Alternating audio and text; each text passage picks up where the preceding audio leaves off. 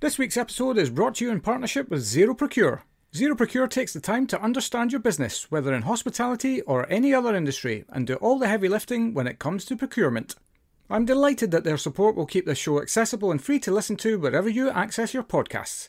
Please get in touch with them for a chat.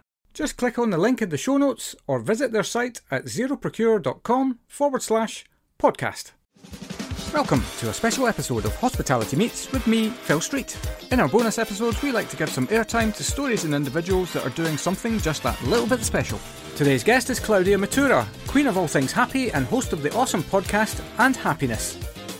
Coming up on today's show, Claudia and Phil get prepared for a bombshell.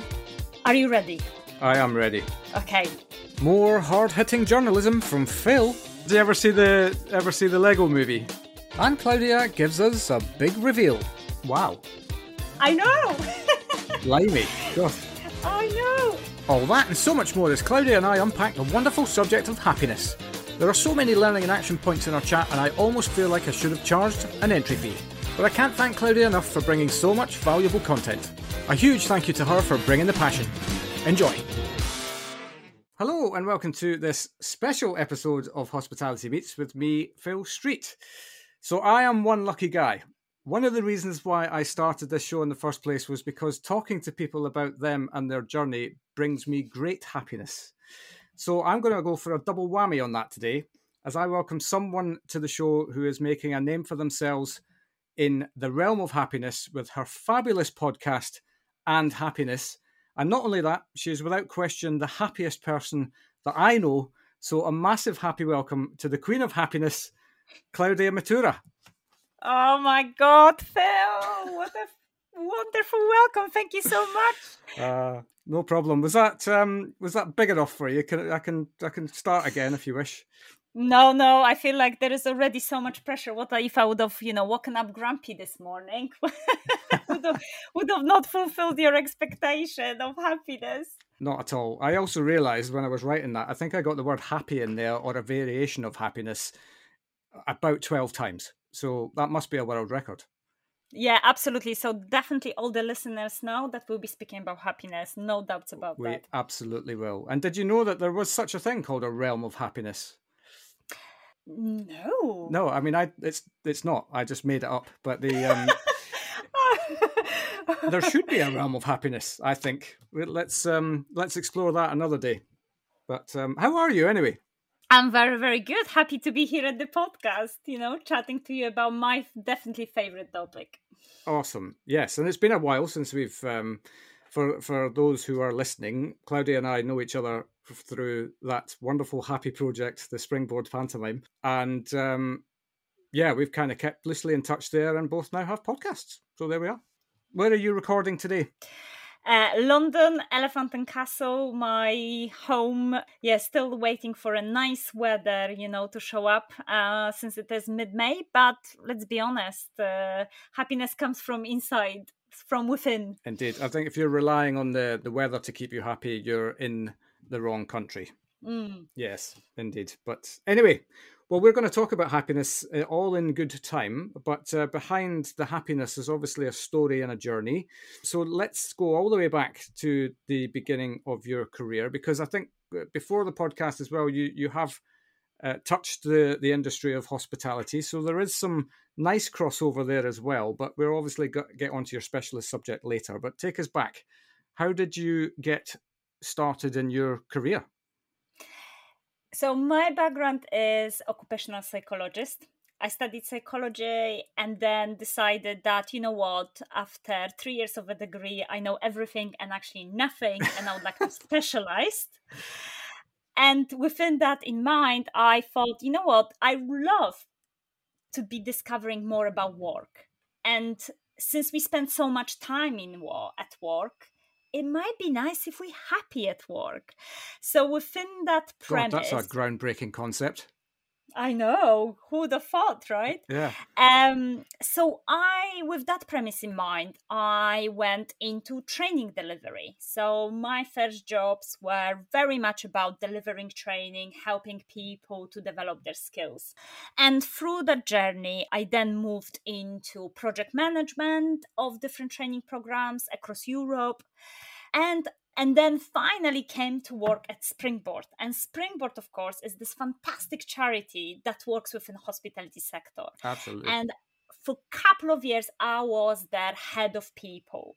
And as a head of people, I had the chance to look at entire employee life cycle from attracting to exiting and thinking about, okay, what are those happiness touch points for an employee in each component of their employee journey. So was that something? Did you always kind of know that was going to be your thing, like the happiness thing? I mean, is this something that you're because you are quite a happy person? I alluded to it at the beginning of the show, but did you always have in your mind that I want to apply this logical thing called happiness into the workplace to make places better? You know what? Probably not at this point consciously. I think unconsciously I had quite lots of interest in that. And when I was working with my colleagues, it always really broke my heart that people could be unhappy in the workplace, spending their hours and hours every day and every week. Yeah. And I think at that point, maybe unconsciously, I didn't really name it like that. I didn't really thought about it. But unconsciously, I had this kind of inclination because after working at Springboard, I definitely thought, you know what, I love learning and development because learning and development is about bringing people from 0 to +10 and giving them those skills and those sparks for happiness in the workplace. And that's when I started really specializing. So now I work as a learning and development manager at Science Museum Group. And really, I look at supporting colleagues to building that happiness in the workplace through their professional development. Right. Okay. So Science Museum Group, just tell us a little bit about them and what they do. So I can take a guess probably, but it's better coming from you. Yeah, exactly. Guess what? It's about science and museum. Oh my God. So that's not what I had written down. So as an organization, we inspire the science capital. So the interest and enthusiasm for science within the society, very grand aspiration. We have 5 museums across England and 2 collection sites. So I look after 1,300 people when it comes to their development, professional development at work and happiness. But before I got to that point, obviously, pandemic happened. Yep. Right? What? Do you remember? That I've eradicated it from my brain. Yeah, defensive mechanism there. Yeah. Pandemic happened, and during pandemic, I lost my job within hospitality sector as L&D manager for Vacheron. Yeah. And I was in a very difficult place like everyone else. So I had lots of personal challenges. I needed to reschedule my wedding because of COVID. I couldn't get home and I didn't know when I'm going to see my family. Yeah. Because I couldn't travel to Poland. I lost my job. I had a leak from upstairs, so my flat was damaged and there was no way of repairing that because of, again, guess what, COVID. Oh, crikey. Obviously, I got early COVID and I was sick for like 8 weeks. It's just horrendous, like everything happening in that space. I bet you were still happy though. No, so wait for it. I thought like, okay, this is the best time. I thought to myself, you know what? I am a scientist. I love science and exploring it and applying it to my own personal circumstances. And I thought this is the time to actually look into the science of happiness because it's so amazing to be happy when life is gravy. But what about those moments when actually everything is collapsing? What about that? How can we be happy then? What is happiness then? And this is really what I think consciously then put me into that journey of, let's take the science of happiness and start really applying it within very specific settings, whether your personal circumstances, whether happiness in the workplace. And that's why And Happiness as a podcast was born. And I really start exploring that and applying that to my own personal journey. That's awesome. And as if to prove a point as well, like there can definitely be massive happiness that comes out of adversity, you know. And look at the podcast. What, you're now 40, I think it was 43. I saw 43 episodes as at the time of recording, you know. And I would just, what a wonderful subject to talk about. Like you must have spoken to you know, a wonderful array of people. And so, yeah, well, let's just get into it then. Let's talk about happiness. So what have you learned from interviewing 40 plus people on your podcast about happiness? Because I would imagine you'd have your own ideas around it, but obviously the greatest way to learn is to share information, right? So yeah, absolutely. So I think just for context, in the beginning, the And Happiness was very much about taking a scientific research and then applying it in my and my colleague co-host Kitty Newman, who is a director of Trapeze Media, into our life and assessing how did it go? Are we confirming the science? All our experiences maybe saying, oh no, actually this does not apply to me. Yeah. And then when Kitty moved away from the podcast due to the amazing growth of her business, then I started to speak with lots of different experts around the science of happiness. Yeah. So I guess there is like almost more than half of the episodes is our personal journey, but still based on science. And another half, you're right, those are experts who are speaking about very specific topic and the relationship to happiness. Yeah. Experts and me, because I will be featuring in a future episode, yeah. But you are an expert, Phil. You have to recognize your influencing power in the hospitality sector. I know you're denying your fame, but you know, accept your success. Being humble keeps me happy. Very good.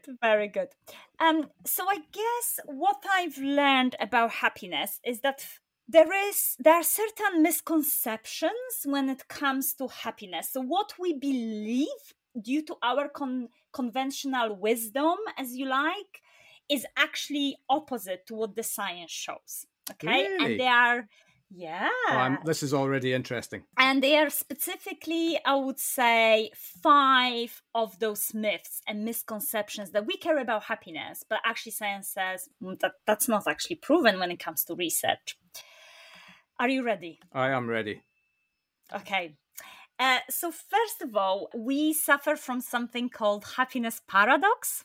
Okay. So basically, we very much concentrating on what we are told will achieve happiness rather than happiness itself. So for instance, we would spend majority of our time focusing on making money, finding a perfect partner, getting the desired body, you name it. We spend majority of the time looking after those external potential conditions of happiness rather than on learning how to be happy. And actually science says that learning how to be happy, our mindset, our habits is what makes us happy in the end. Right. Okay. Yeah.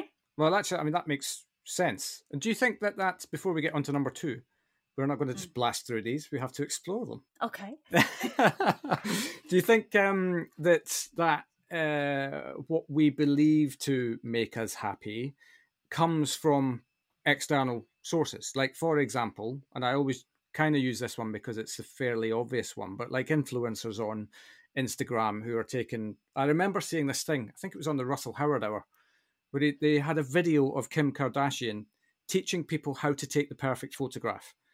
And it was like she was taking 320 photographs to get the one, so that she could then post that photograph onto to Instagram. Does that then wash over onto people and say, well, that's what I need to be doing if I'm going to be ultimately happy?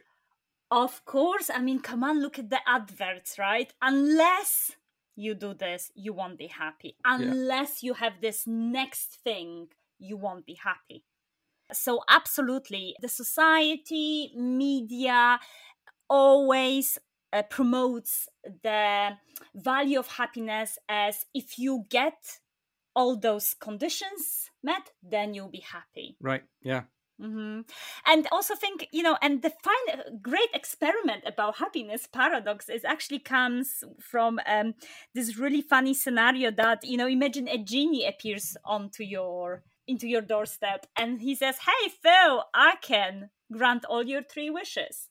And when we ask people to tell us about those 3 wishes, people always think about external factors, fame, health, relationships, money, as something that will give them happiness. And the genie asks, okay, but why do you want those things?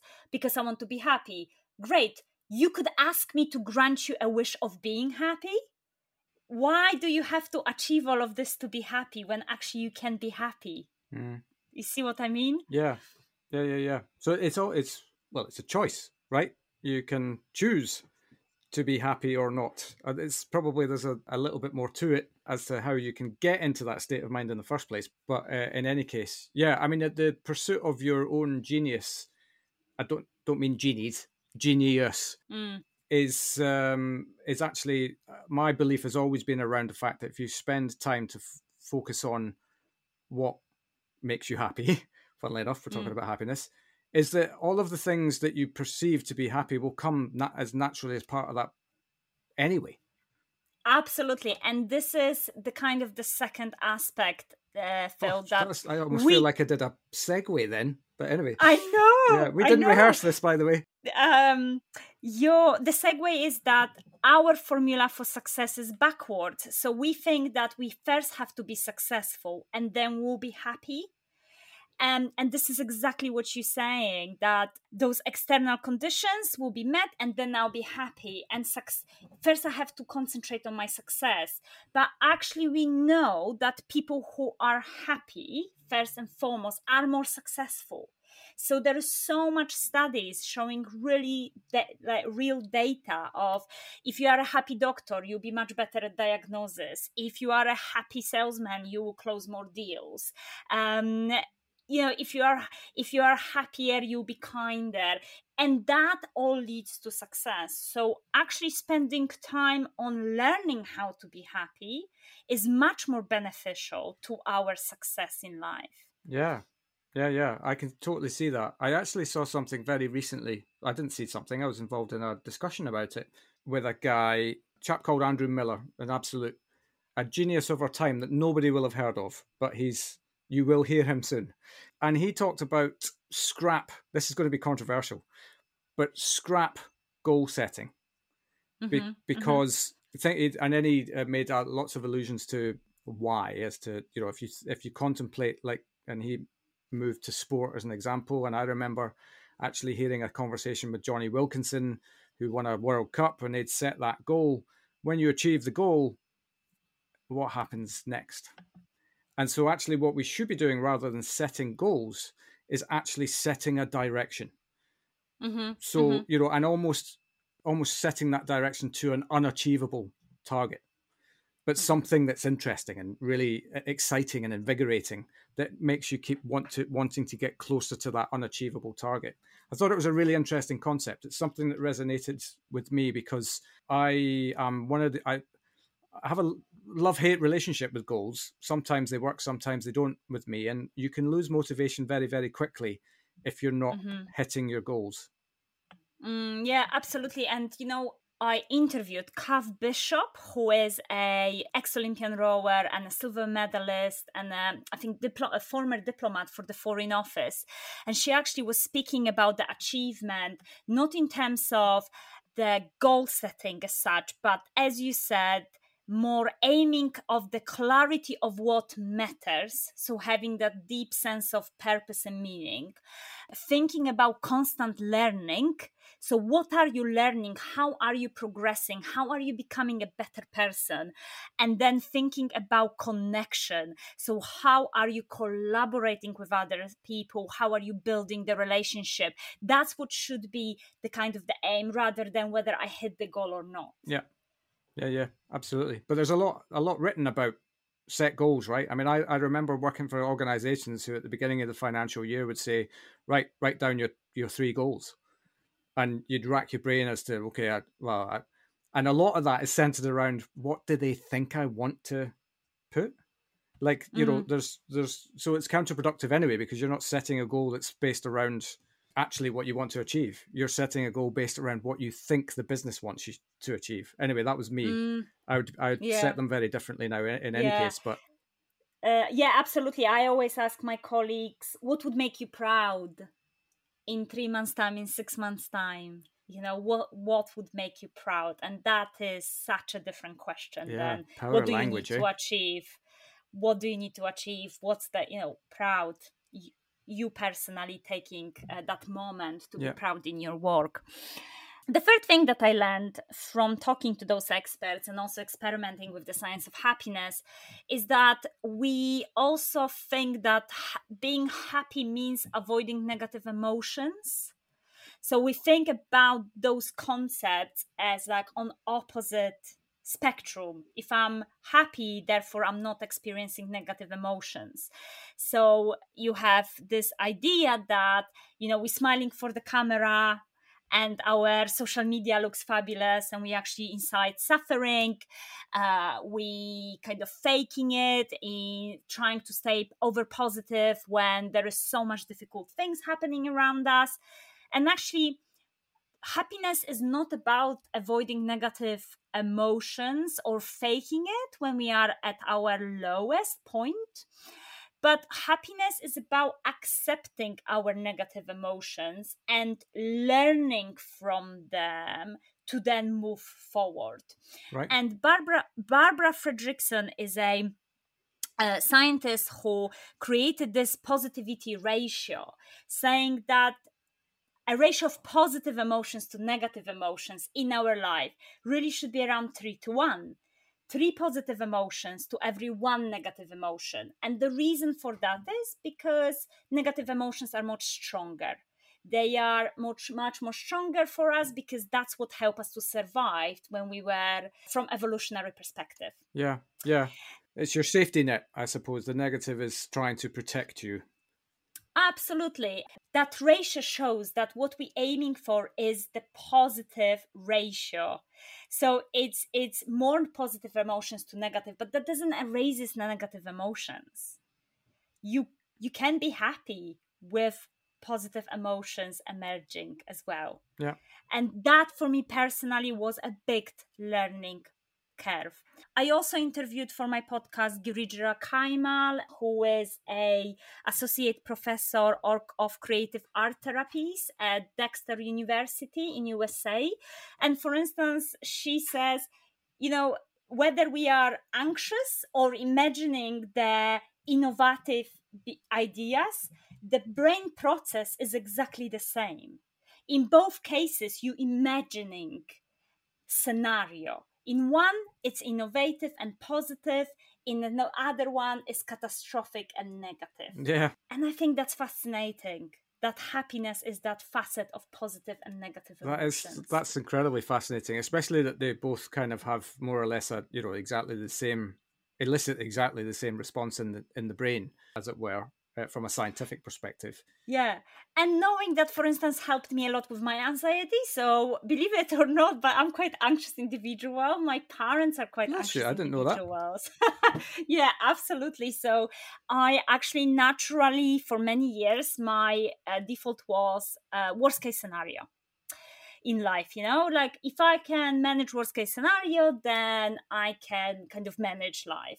But since I kind of know about this concept that anxiety and almost innovation are the same side, the different sides of the same coin, for instance, what helps me is that when I know I'm getting anxious, I try to take that energy and put it into creativity. Right. So, be thinking about podcasts, be thinking about something creative, rather than letting my brain to use that energy in creating worst case scenarios that never happens. All They of the never happen. what ifs. Yeah, what ifs. Yeah. And it's really interesting that just knowing that scientific fact helped me with my anxiety quite a lot, which is really fascinating. Yeah, well, you see, your podcast is helping yourself as well, right? I mean, the thing by having all of these conversations and exploring the science behind it, and actually kind of living that science as your own lived experience, you're kind of getting a sense of actually what's going on inside us, right? I mean, and we all react to things in very different ways at very different times of our life as well, in terms of how you might react to something when you're 7 years old versus 44. Of course, there's a very, there's all manner of experience in between that happens that affects how you respond to stuff. But the thing you mentioned there around the worrying about the stuff that might happen, I would imagine that there's a huge amount of people out there that have that on a kind of daily basis. Yes, absolutely. And that's what my guest was talking about, because our brains are ultimately, as she called it, a predictive machines. We constantly try to predict whatever is going to happen. Even simple scenario like, okay, I'm going for a walk. Let me take an umbrella because I live in UK. It will rain. Yeah. It's based on a predictive more concept of our brain imagining that, okay, what if it will rain? I'll get soaked. I don't like to be cold, and it all happens in our background. And then the behavior is, let me grab an umbrella. So that's a simple example. And then obviously when we're making much more complex life decisions, when we're interacting with colleagues, when we are shaping our lives, shaping our happiness, that is even kind of a bigger process. But it's always the same process of imagining what if. Yeah, God, fascinating. Absolutely. Now, the funny thing about that is, right, I was doing something just last week called Your Purpose Challenge. And that was actually with the same chap, Andrew Miller. I did it he was running it as a kind of pilot to get feedback and stuff like that. And I found it a really interesting scenario, because actually the advice I give to a lot of people is to stop worrying about the stuff that might not happen, because the chances are it's not going to happen. So, only worry about the stuff that you can control. But even then, don't even worry about that because you can't control it. Anyway, that's a whole different ballgame. That came out from me that I was still harboring all of these what ifs. Like, the biggest fear I have is financial failure. Like, I didn't even realize it until I put myself through this process. And that came out, and I absolutely shocked myself that was something that was holding me back, because the whole basis of that is born of what might happen. And the chances are that that's not going to happen. But yet, this thing still kind of holds me back. It's really the human brain, eh? I mean, such a thing. Absolutely. How much things we hold there we're not even aware of that really change our behavior. And once you are aware of that, I reckon you feeling that you can then think about that fear, change that, you can influence it. Yeah. But if it's just sitting in the background, then it's really, really difficult. Absolutely. So number 4, what I've discovered, we're still only on number 4. This is awesome. No, I feel like you're happy for the next 3 hours. Is that all right? Yeah. Number 4 is also, I think we believe that being happy is selfish. And what I mean by it is that when we look at the world around us, bias at work, climate change, war and violence in the world, like health issues, pandemics, you see all of that and you think, okay, you want me to be happy? Isn't that selfish? Right, in relation to look at all of the bad stuff that's going on. Yeah, look at everything. Why am I allowed to be happy? Exactly, look at all of this. Right. But again, the research shows that if you are happy, you'll be much more generous with your money. You're going to volunteer your time more often. You'll be optimistic about the future, and therefore you're going actively engage in a constructive way about those challenges. So again, conventional wisdom maybe says, I cannot be potentially happy. Look at the mess that we have in the world. But the science shows if you want to fix the mess in the world, yeah, we need more happy people. Absolutely, happiness is going to really help you. Yeah, yeah, absolutely. And I mean, that makes total sense, right? There's a, I don't even know if this is a saying. This came to me in a moment whereby, like, everything is possible with positivity, right? Nothing is possible with negativity. So it's the same principle to happiness versus not being happy. What's the opposite of happiness? Unhappiness. Well done for yeah, going straight to the top of the class, Phil. Misery. Yeah. And God, little moments of genius, just like that. But it's one of those things whereby happiness, this sounds like such a whimsical thing to say, but happiness can fix the world in so many places, right? And I don't even kind of want to get into any of the big world issues. That's not the podcast for this. But, you know, it just, happiness breeds happiness, right? And if you touch somebody with happiness, they're going to leave your presence with a little bit more happiness. Yeah. I mean, we know from occupational research that the random acts of kindness, they influence people from 3 to 7 degrees of separation. Right. So if you are kind to someone and that boosts their happiness, that happiness is going to travel up to 7 degrees of separation from you. Wow. Depends on your network. So minimum 3, maximum 7. That's fabulous. That is amazing, because actually your kindness is impacting the world in a much wider perspective that you are aware of. Yep. So that's why we're saying that happiness is so powerful. And even with things like volunteering, actively changing, actively participating in communities to solve the challenges, or even donating more money because you are happier. I mean, all of that definitely impacts the world. Yeah. So as much as cheesy it sounds, be happy and you can change the world. It's actually very, scientifically very true. Yeah. Absolutely. It is scientifically true. Yeah. And the final one, which I think is really, really, I think important, because sometimes the argument that we may hear is like, well, I was just not born happy. Maybe it's easy for you because you just born happy, but I am not. So this is really interesting because, you know, to what extent our genetic makeup determines our happiness. And we know that, yes, genetic makeup matters because genetic makeup influences structure of our brain. And we do have something called happiness set point.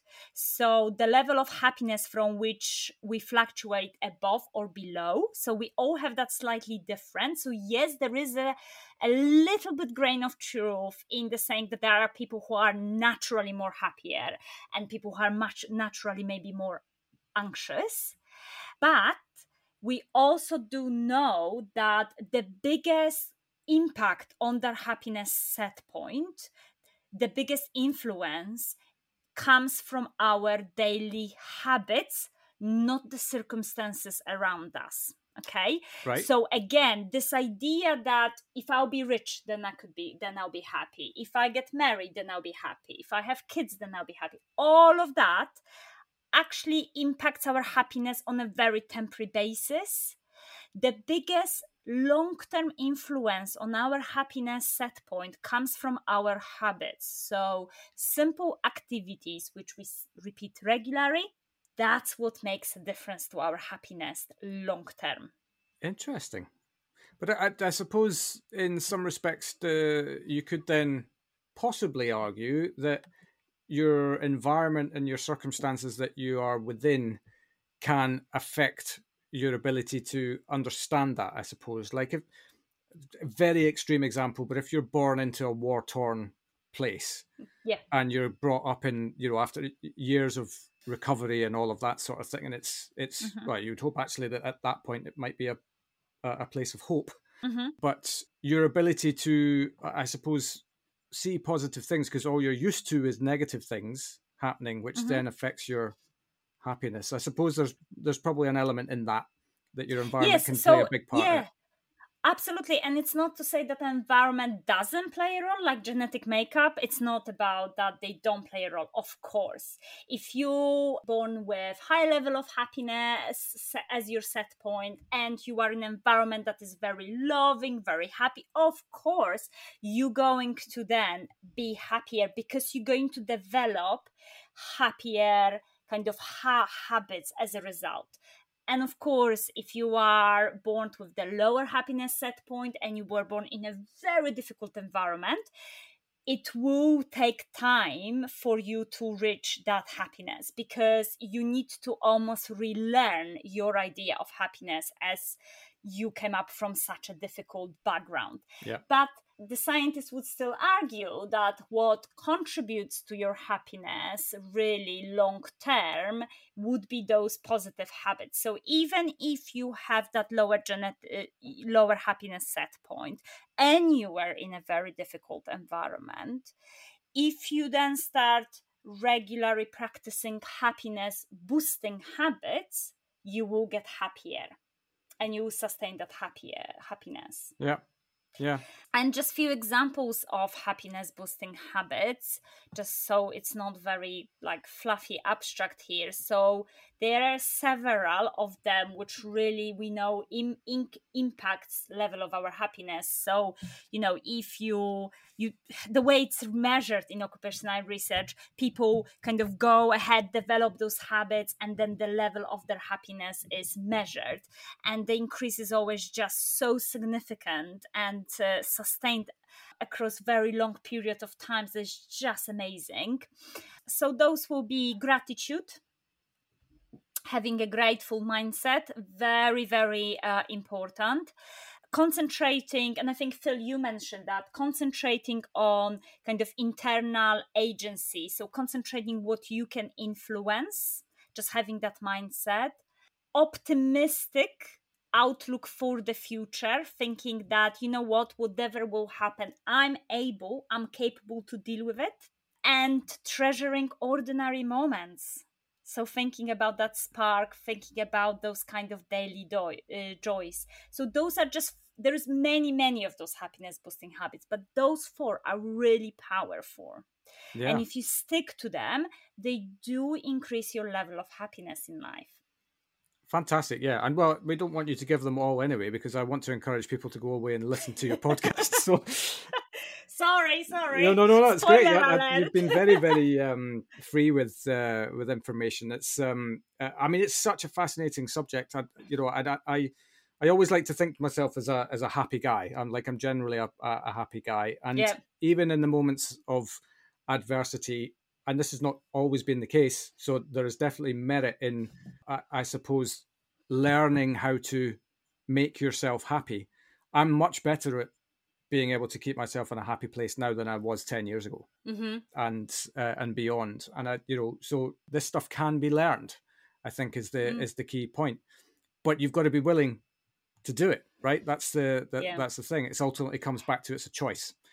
Yes, and it's almost like we running a little bit against our negativity bias.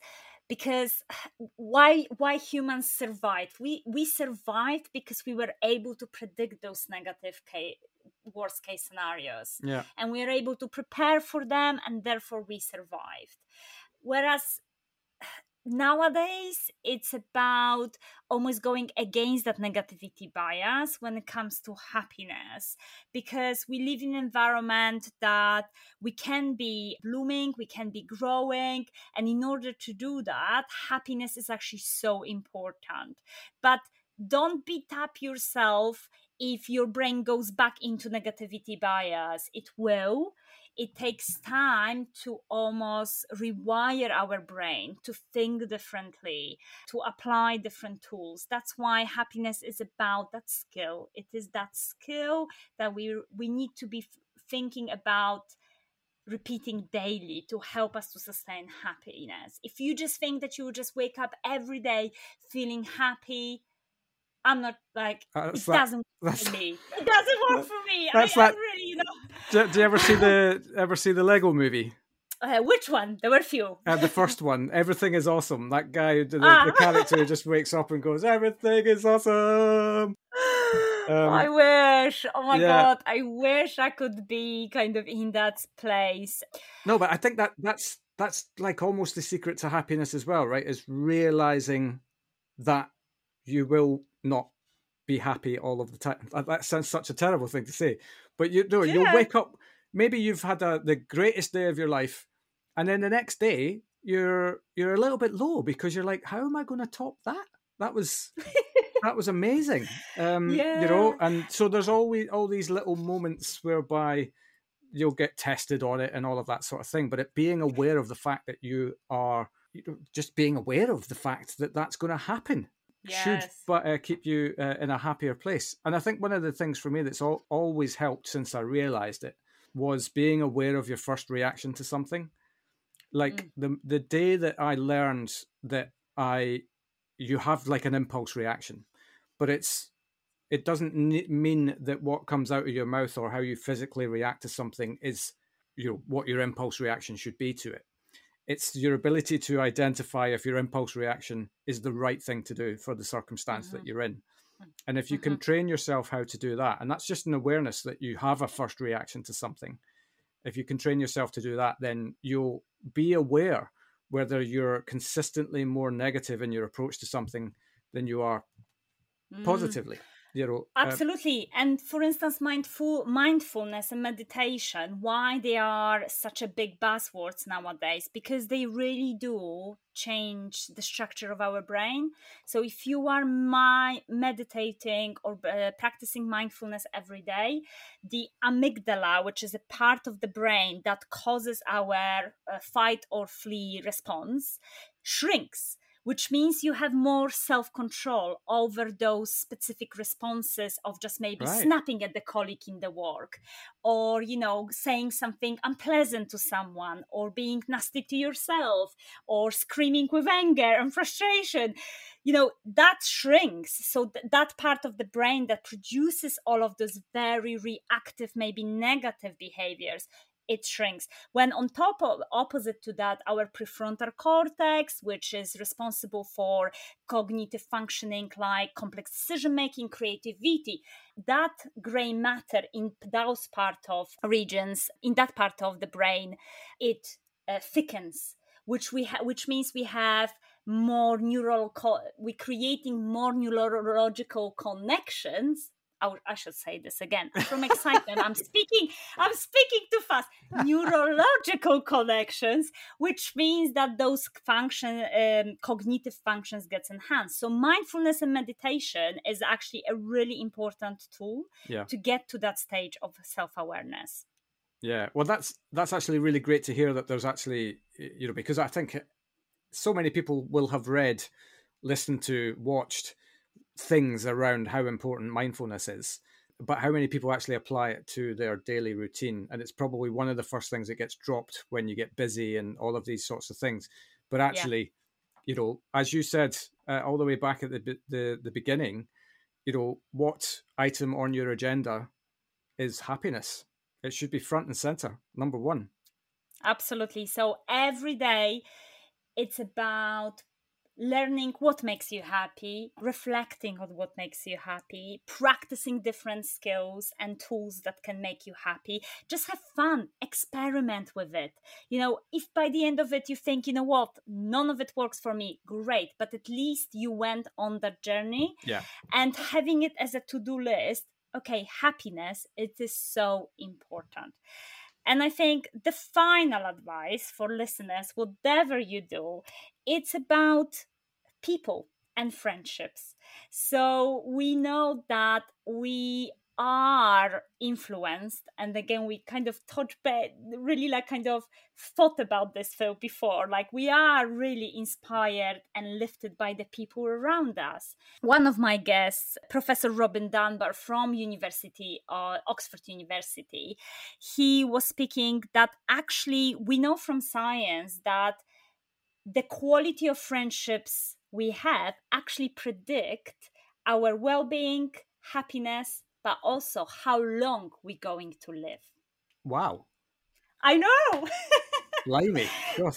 I know. It is absolutely incredible. So do cherish your friendships, because if you have really good friends around you who will drop anything, that they're doing to help you out in difficult moments, but also they giving you their time and attention, then we know that you'll be happier because of the happiness. All of the positive happiness boosting hormones are released in our body. That strengthens, that increases our immune system, which then, of course, we are able to fight lots of diseases. So as a result, we do live longer. My word. God. Well, I mean, as if you didn't drop enough gold in this discussion, you're going to leave the conversation. Yeah. Phil's like, I need to call all the friends now. Oh my quick, God! Yeah, quick. Otherwise, I know how I'm spending my life. Yeah. No, but that's awesome. I mean, look, thank you so much. I mean, so many really interesting learning points that are quite straightforward to kind of get your head around, but also quite straightforward to implement and get going. And I think, like most things, it is about, there's kind of no right and wrong with this, right? It's about realizing that you'll have good and bad moments with this, but just keep stepping forward, keep trying a little bit more and a little bit more and a little bit here and a little bit there, and by the end of the process, well, process never ends, does it? So you'll look back on your on 5 years and see how far you've come. Yes, absolutely. No, so thank you so much for inviting me. My absolute pleasure. If I was getting really passionate and speaking too quickly, but I think happiness is a wonderful topic, and the science of happiness is so interesting. So I really, really encourage people to learn more. I'm going to a bit of do self-promotion here, if that's okay, Phil. Go for it. Yeah. You've absolutely earned the right to do so. Oh, thank you. So yes, And Happiness is a great podcast. No, I'm not going to say that. You can. Sorry. I'm going to say this.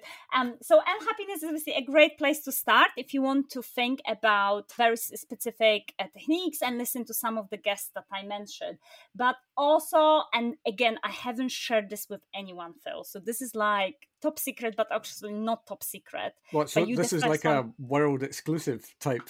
Yeah, absolutely, Phil. So this is no one knows yet, but I will be publishing a book on the alphabet of happiness. Awesome. That makes total sense, because what you must have learned through the process, to kind of back up your own knowledge as well. It feels like you're a wonderful font of knowledge for the subject now. Oh, brilliant. Thank you so much. So hopefully by the end of the year or beginning of the next year, but just watch this space. Well, you've put it into the public domain now, so the pressure is on. I know. Absolutely. Now I cannot quit writing it. Yeah, absolutely. No, that's great. Look, if people want to learn about you and what you're up to, what's the best method for them to get in touch with you? So just head to the website andhappiness.co.uk, and in this instant, and is spelled A-N-D, of course. Okay. Even though the podcast is obviously the symbol of and. So andhappiness.co.uk. You can sign up to the newsletter. You can drop me an email, and also feel free to connect on LinkedIn. So my name is Claudia Mitura. Just get in touch. Fantastic. Look, thank you so much. I feel like maybe every season or year I'm going to have to do a happiness hour and get you back for the next phase of learning, and we can go on a happiness journey together. Because we haven't even scratched the surface about happiness in the workplace yet. You know that. I had a question here, and I was like that. Well, but we'll save that for another time. Let's look after yourself first. Get yourself in a happy place. And then we'll explore maybe another time how you can start impacting those around you and the place that you work. Brilliant. Thank you so much, Phil. Wonderful. Thank you. Take care. And there we have it. A huge thank you to Claudia for sharing so much useful content. If you want to learn more about happiness, then I encourage you to search out her podcast And Happiness, wherever you consume your podcasts. Thanks so much for listening, and we'll be back on Wednesday at 8 p.m. with another wonderful story from hospitality.